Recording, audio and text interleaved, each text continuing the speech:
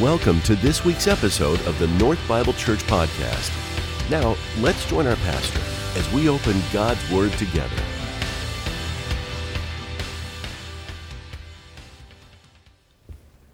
So here's the thing. We're not going to, I don't want you to raise your hand or say anything out loud, but my hunch is that when Aaron encouraged us to raise our hands with that song, that somebody out there said, "You're not the boss of me." Right? I don't raise my hands. I don't do that. Church is solemn. Church is serious. Why would we do that? But the fact is that for centuries, people have lifted their hands in worship. The Psalms talks about, the Scripture talks about, encourages us to raise our hands and surrender and in receiving, that it's part of what we do. And the irony of it all is that I have a hunch that some of you raised your hands at a football game last night and did it without thinking and were proud of it, and then you come to church and it's like, no, we don't do that. So seriously, of course we do. And it's part of our worship. It's part of, but no, nobody's going around with a checklist saying, "Oh, you didn't raise your hand, so you're, clearly not, in the club." It's not that way, but it's a spontaneous response to worship, to who Christ is, and so we do that. So some people do, and some people don't, and it's okay either way, right? Well. We're going to talk about that a little bit this morning because some of us get really content, or maybe at least we get used to just sort of being on the sidelines. We get used to this idea that I'm going to let everybody else serve, I'm going to let everybody else do stuff. And so we see all the things that Wes was talking about in the announcements, and feed my starving children, all the opportunities to come. Who doesn't want to come and man a blow-up thing, obstacle course, right? That's awesome. But we're used to watching other people do things, and this morning we're going to talk about what it means to get engaged. What does it mean to get a little bit involved and to see what the Lord can do? And so to help us, my mind sort of went to a couple of guys that I remember well, and maybe some of you guys will remember a little bit, but I wanted to show them to you here.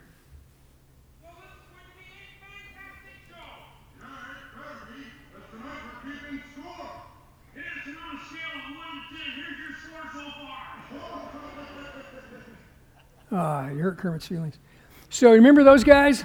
Remember those guys that used to be up in the balcony and their job was to be cynical and to critique, and then they never came down from the balcony. They were always way up there, always the ones that critical, always the ones saying things, but never got into the game, never kind of joined everybody else. But they loved to be up in the balcony, just criticizing, talking about what they saw, what wasn't working, all of those kinds of things. And the reality is that a lot of us in our Christian life, we're the balcony people, that we've gotten used to being in the balcony, and we wax eloquent over what people aren't doing right.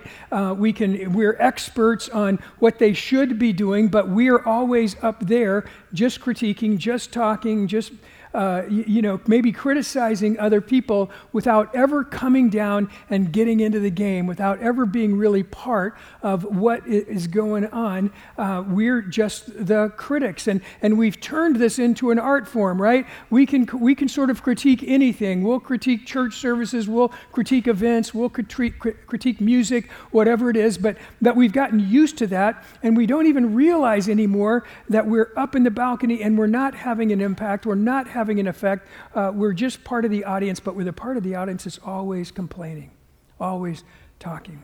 Well, we looked at things, like this in our study in the book of Genesis. And one thing that really sticks out, if you go back and read those first 11 chapters of Genesis and then the bonus chapter, chapter 12, is that God was constantly calling people out of the balcony and into the game. He was constantly challenging people to leave their place of safety and comfort and get involved. And so we read the story of Noah, and God called Noah to build an ark. Nobody knew what an ark was. Nobody had ever seen anything like it. it before. He was ridiculed. People made fun of him. And yet Noah builds an ark, and God saves a remnant of his people because of Noah's obedience. And then last week we talked about Abraham, and God called Abraham, and he said, Abraham, I want you to go. I want you to go to a faraway place, a place that I'm going to show you. He doesn't tell him where. He doesn't give him a map. He can't call Siri. He can't do any of those things. He's just called to go.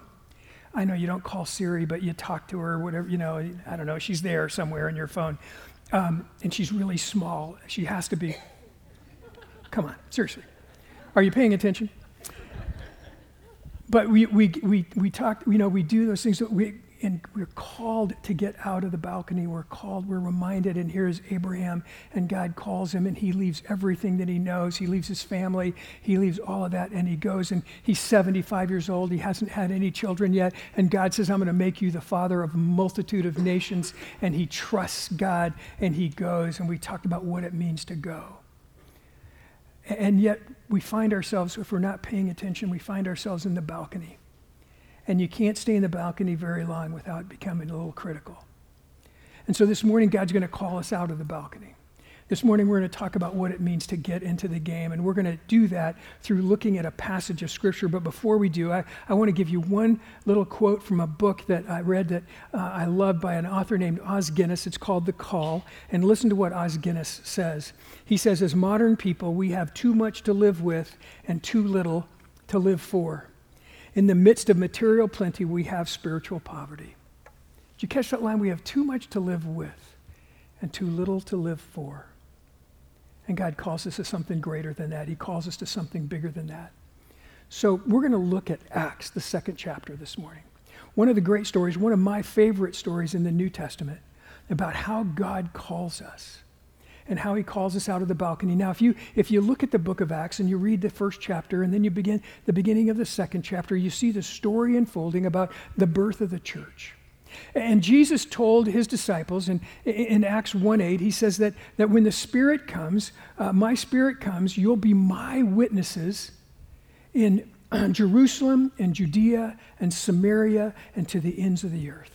It's going to be by my Spirit, it's going to be my strength that you do it, but you're going to be my eyewitnesses of what I've done. And then there were 120 people, and they were in this upper room, and God had called them to pray, and they were praying, and his Spirit came, and they were transformed, and they go out, and Peter, the fisherman Peter, with no formal training, with no educational background, probably illiterate, Peter goes out, and he preaches his first sermon, and yes, I have a little preacher's envy. He preaches his first sermon, and more than 3,000 people respond. And the church is born. And now you have these 11 disciples, and again, mostly illiterate, no formal training, nothing that would prepare them. There's not an MBA in the whole group that can tell you how to structure and how to organize people and how to put them in groups and how to do all of that. There are no seminars on building a church. There's nothing that they have that prepares them for this except that they had been with Jesus. And when push comes to shove, if you take all the rest of that stuff, I'll take being with Jesus over anything else. They had been with Jesus. And so what happens, it comes out, it is shown to us in Acts 2, beginning in verse 42, that they have all of these people, and what do you do with them? How do you help them figure out, how do you help them learn what's just happened to them? Because they had over 3,000 people respond, they were all baptized that day, and then there are 4 things that they do.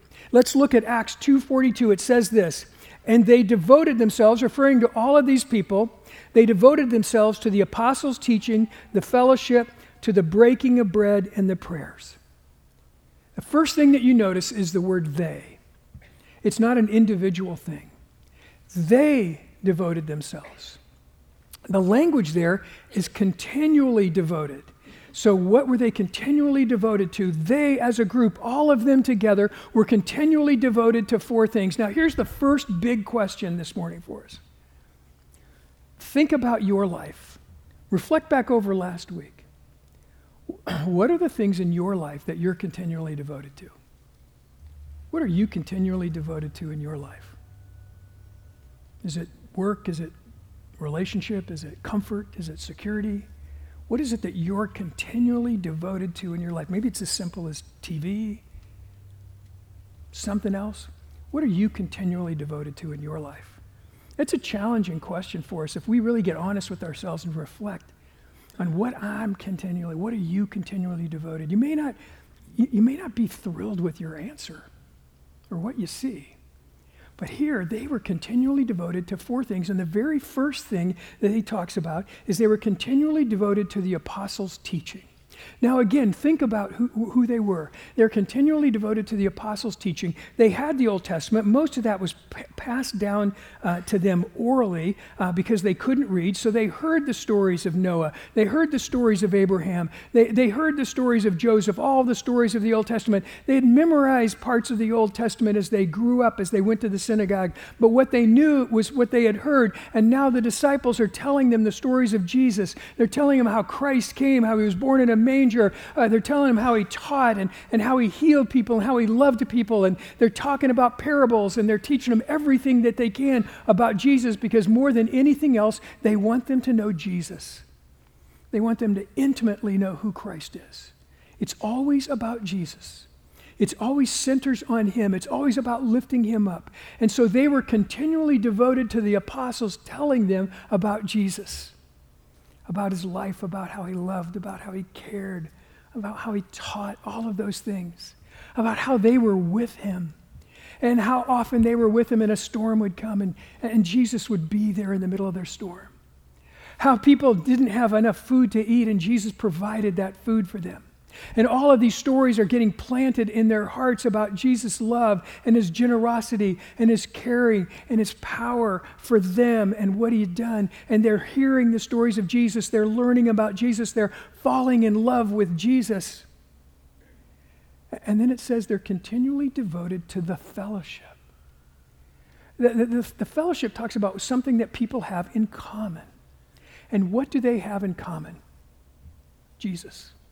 They've come for a feast into Jerusalem at this time. There are people from all over, people in different languages and customs and keep people from different backgrounds, and yet here they are, and they hear Peter, and they hear him in their own language, and they respond to the gospel, and all of a sudden they have this in common, that they believe in Jesus, and they're continually devoted to the apostles' teaching, and they're continually devoted now to coming together, to being together in a community of faith, and a community of followers of Jesus. That's what they're doing, and they're doing it consistently and constantly.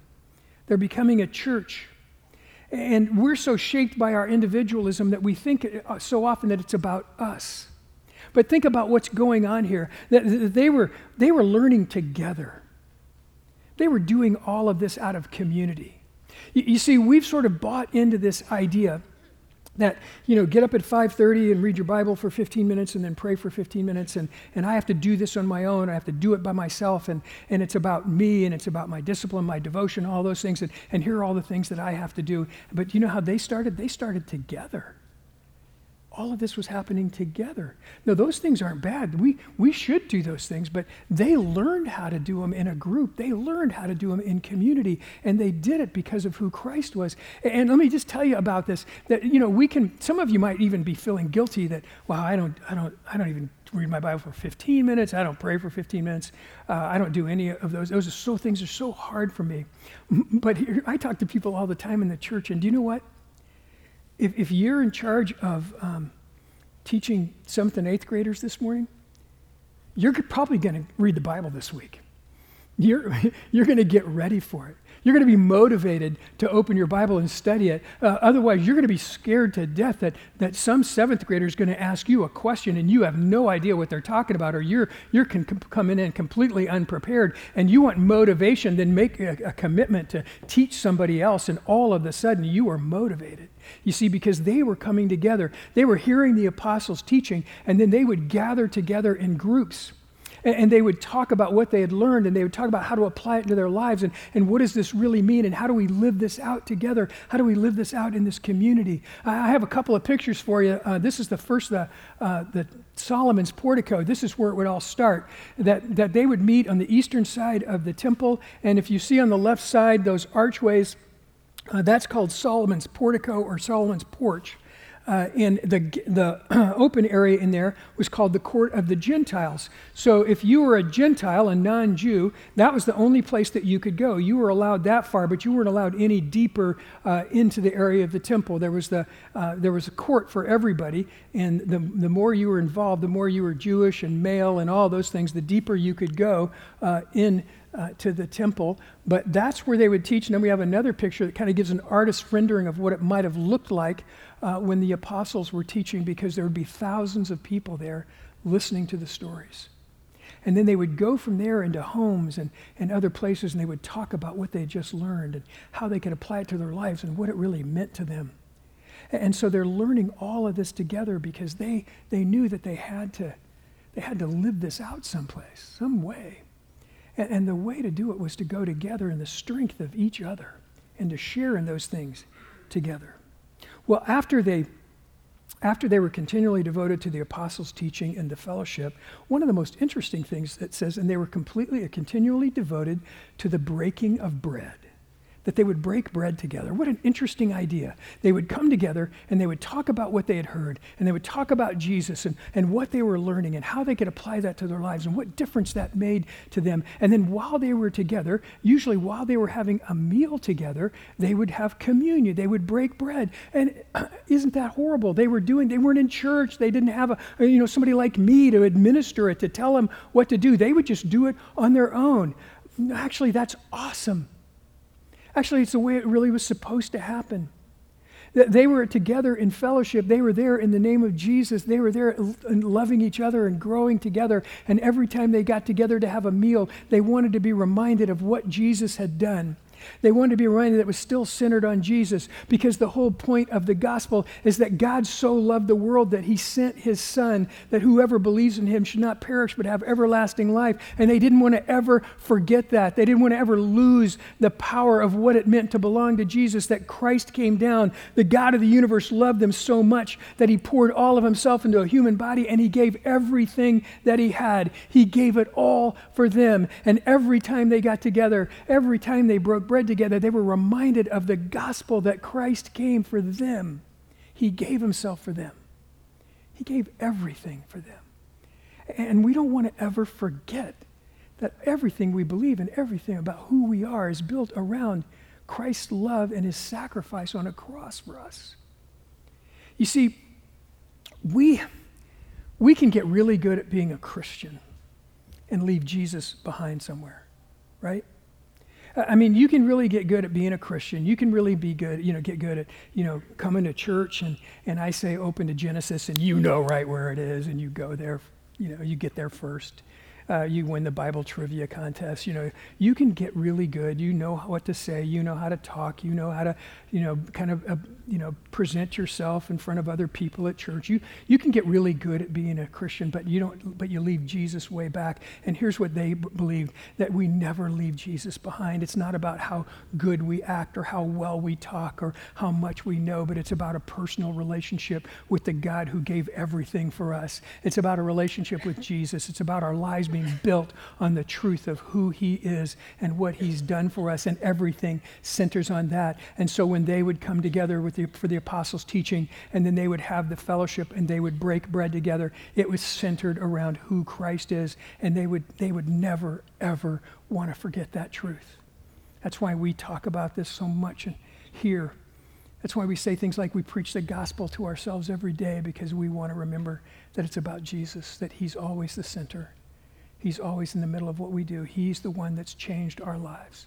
It's not our ability to say the right things or do the right things, but it's who Jesus is in our lives. So the fourth thing that they were continually devoted to were the prayers. And I love this because prayer is so hard. In fact, a pastor told me once that if prayer wasn't so important, it'd be easy. Everybody would do it, right? But it's hard because it's so important. It's so central to who we are. And you know how they learned how to pray? Together. Yeah, they had some psalms, they had psalms, and they had some beginnings. And then the disciples, when they taught them, they said, here's the model that Jesus gave me. Our Father who's in heaven, holy is your name. Your kingdom come, your will be done on earth as it is in heaven. Pray like this. Give us this day our daily bread. And forgive us our sins as we forgive those who sin against us, and lead us not into temptation, but deliver us from evil. For yours is the kingdom and the power, the glory forever. Pray like that. And let's try it together. So they began to pray together. The model that they had was praying in community, praying in relationship with each other, praying as a group. And that's how they learned to pray. How do we learn to pray? We got our grandsons with us this week. And last night at dinner, they prayed over the meal. And I was sitting there thinking, how do you learn that? How do they learn to pray like that? That was unbelievable. That was so wonderful. Well, they learned to pray like that around the table with their mom and dad and other people that loved them. That's how they learned to pray like that. You don't read a book on prayer at 5.5. Somebody shows you how to pray. And we don't learn to pray by just reading a book, but we learn to pray when we pray with others. That's how we pick it up. That's how we learn it. You know, one of the reasons that we're so bad at prayer is because we've never learned to pray with other people. We've never been tutored in a group by other people. We've always thought it was about an individual decision, an individual thing that we do. And we do pray privately, we do pray individually, but we learn to pray together. And so we have this huge group of people, and they were continually devoted to those four things. If you want to know what you give your life to in discipleship, the apostles' teaching, the fellowship, the breaking of bread, and the prayers. Begin those things, but understand that we do those together. That's why we have small groups. That's why we try to do things in community together, because that's how we learn the best. That's how we develop our lives in Christ, through those four disciplines, is doing it together. And so here's what's remarkable. If we want to reach the world, if we want to really have an impact on the world, it's not going to happen by how eloquent we are. It's going to happen by how transformed our lives are. And let's look at Acts 2:43. It says this, and through 47, it says, "And an awe came upon every soul, all over Jerusalem."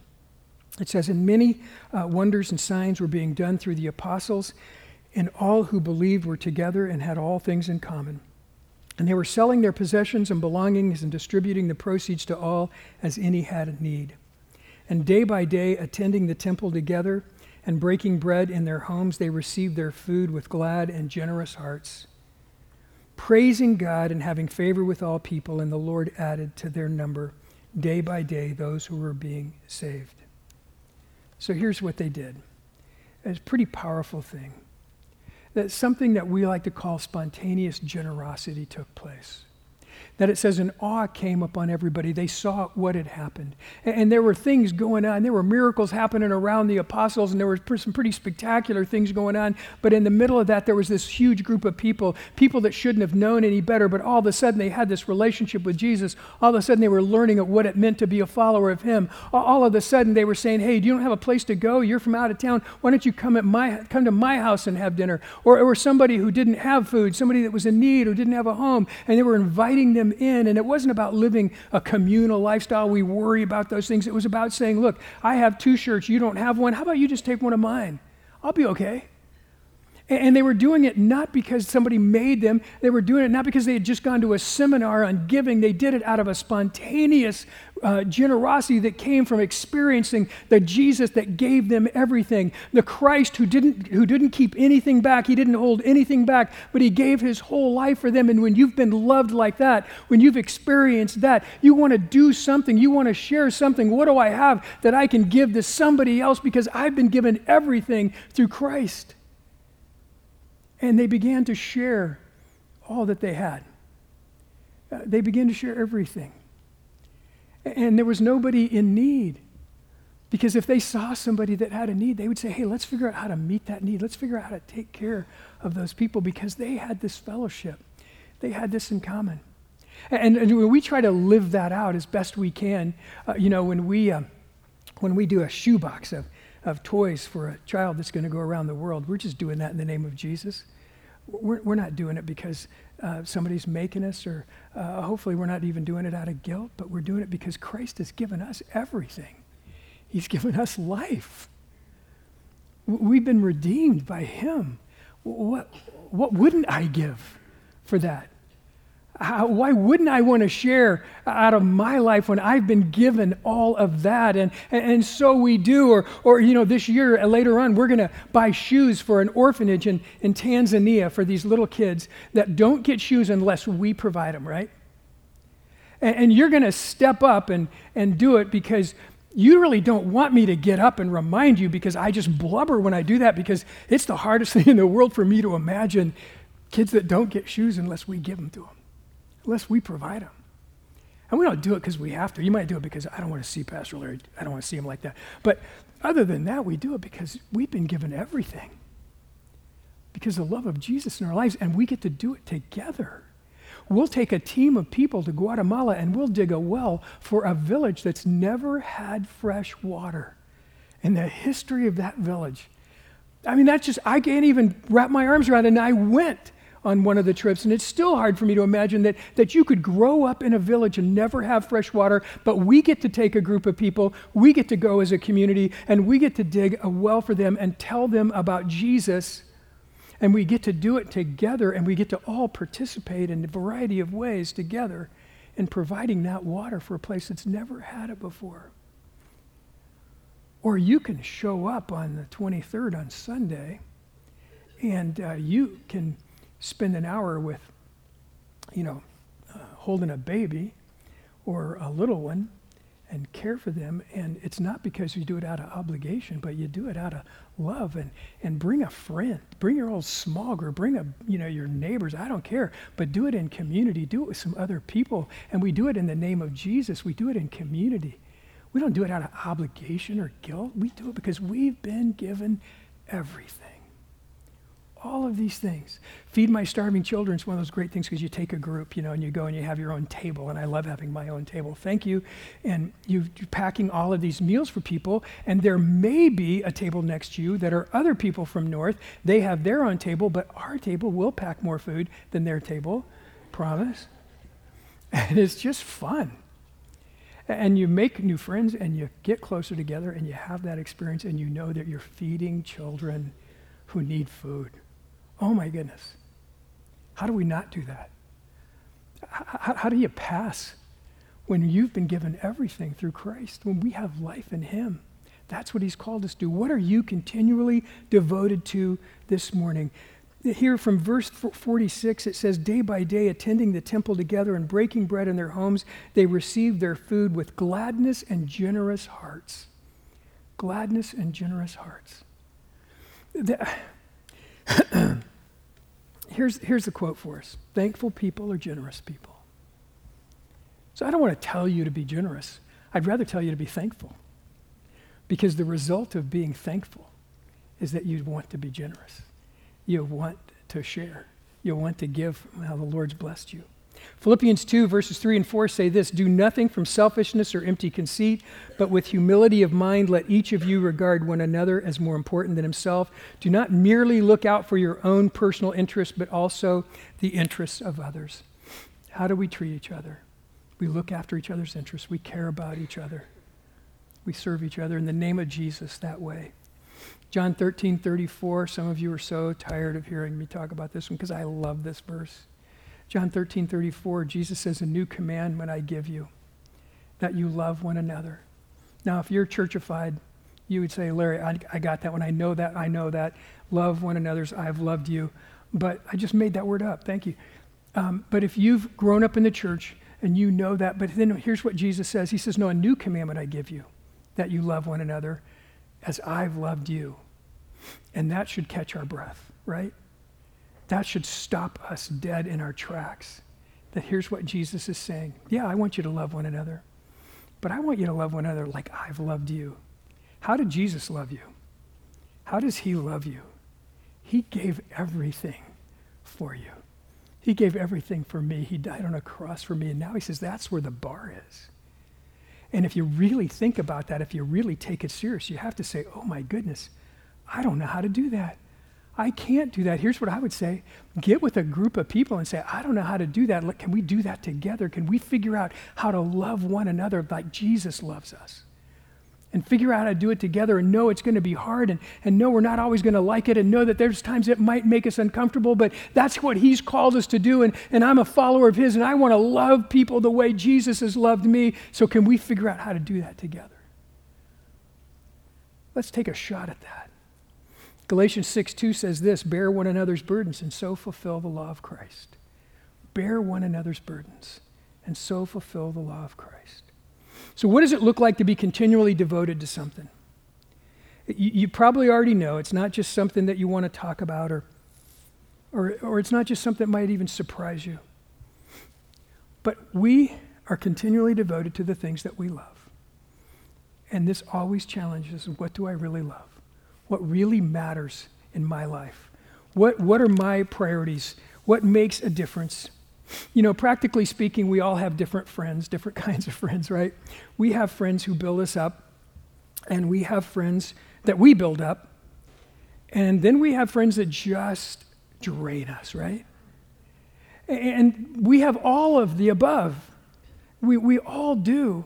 And yet you can't live with just one kind of friend. If we just try to be with people that build us up, we're going to be in the balcony sooner or later. If we try to just live with people that we build up, then it becomes about us and how important I am and look what I'm doing. And if you just live with people that drain, you're going to cry a lot, probably going to sit in a dark room somewhere by yourself. We need all of those friends together. We need all of them. God uses all of those people in our lives. We need people who build us up. We need people that we're building up, and we recognize the fact that there will always be people in our lives who drain us. But how? How do we live in community together? How do we experience that together? Because God uses all of them. And we break bread together to make sure that Jesus is always in the middle of everything that we do.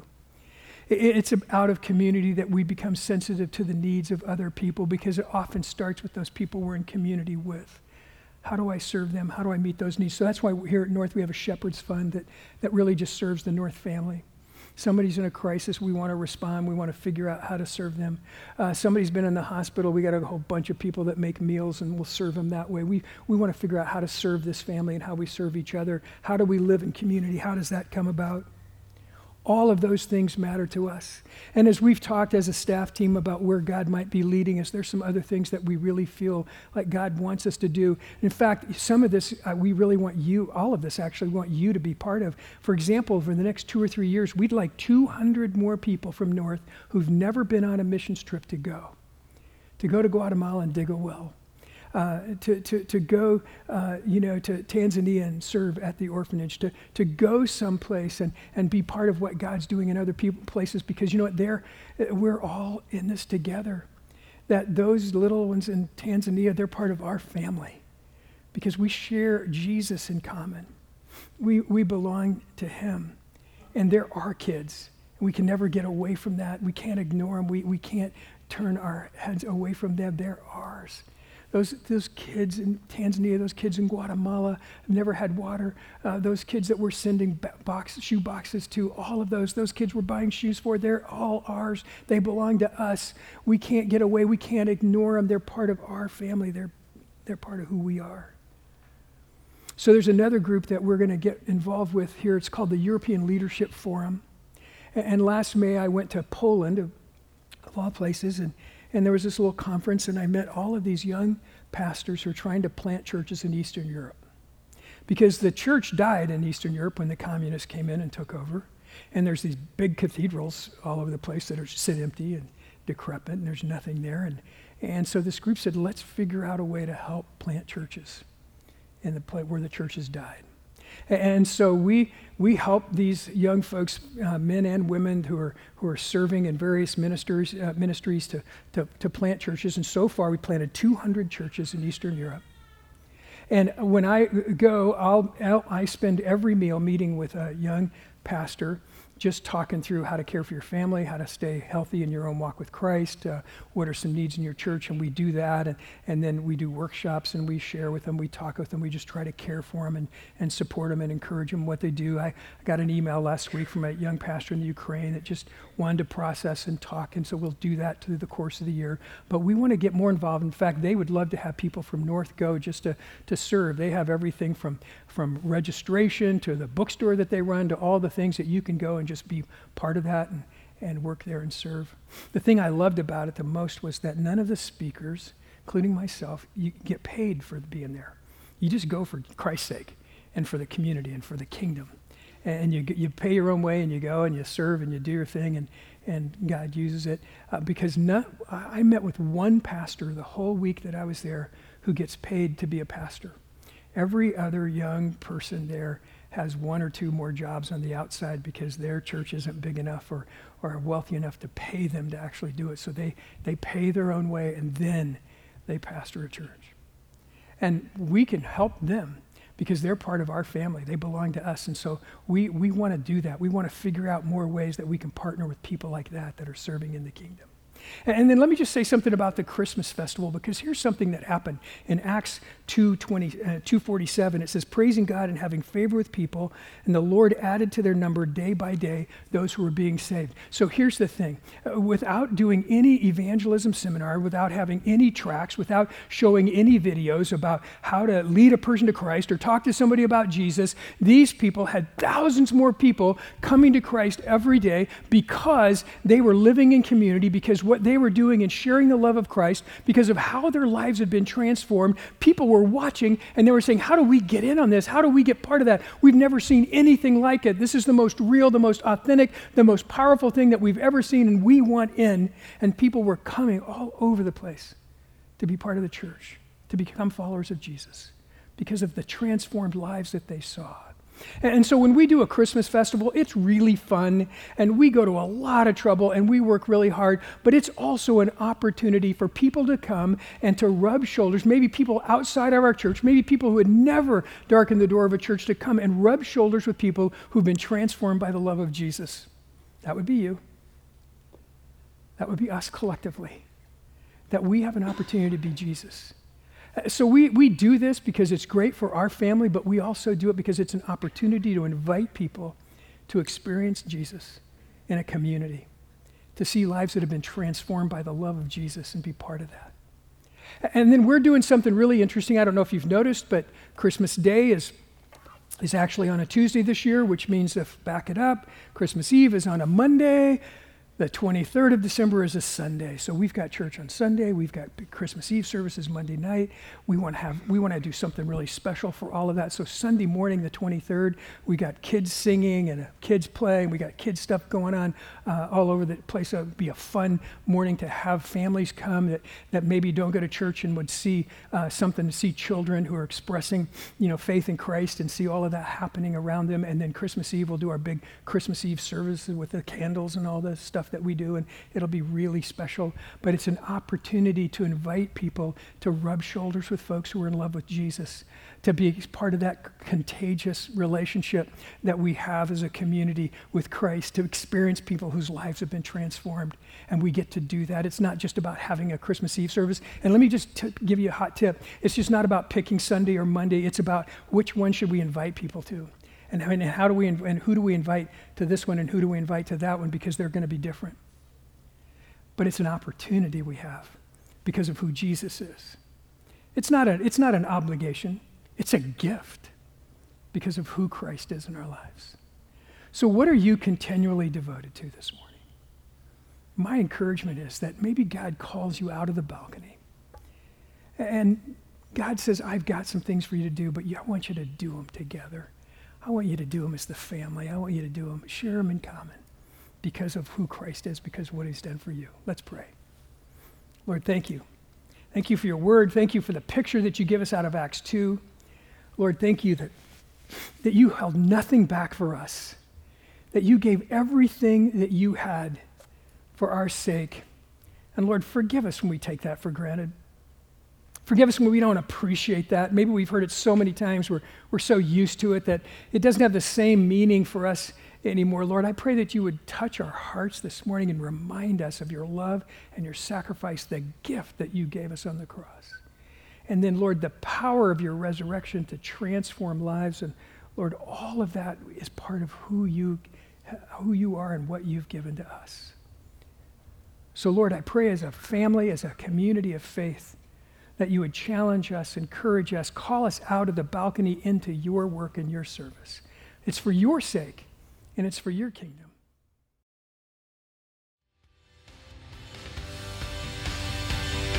In just a moment, we'll rejoin our pastor for today's closing thoughts. But first, we wanted to thank you for tuning in. North Bible Church is located in Scottsdale, Arizona, and exists to equip all generations to love God, love one another, and love the world. For more information about North, please visit our website at northbiblechurch.com. Now, some closing thoughts from our pastor.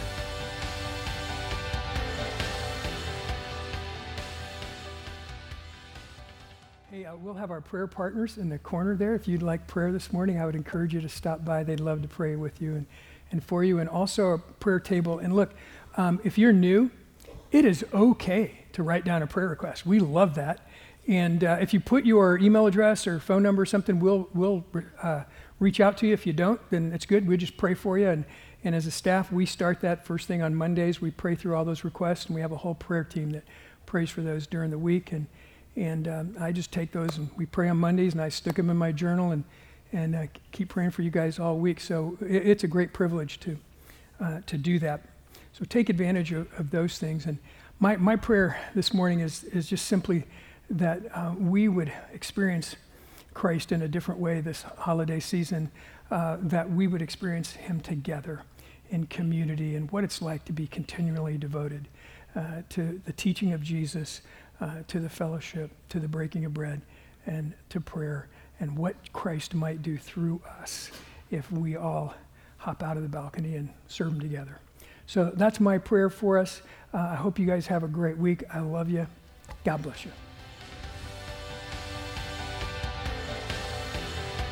Thank you for joining us for this week's message. North Bible Church is located in Scottsdale, Arizona, and exists to equip all generations to love God, love one another, and love the world.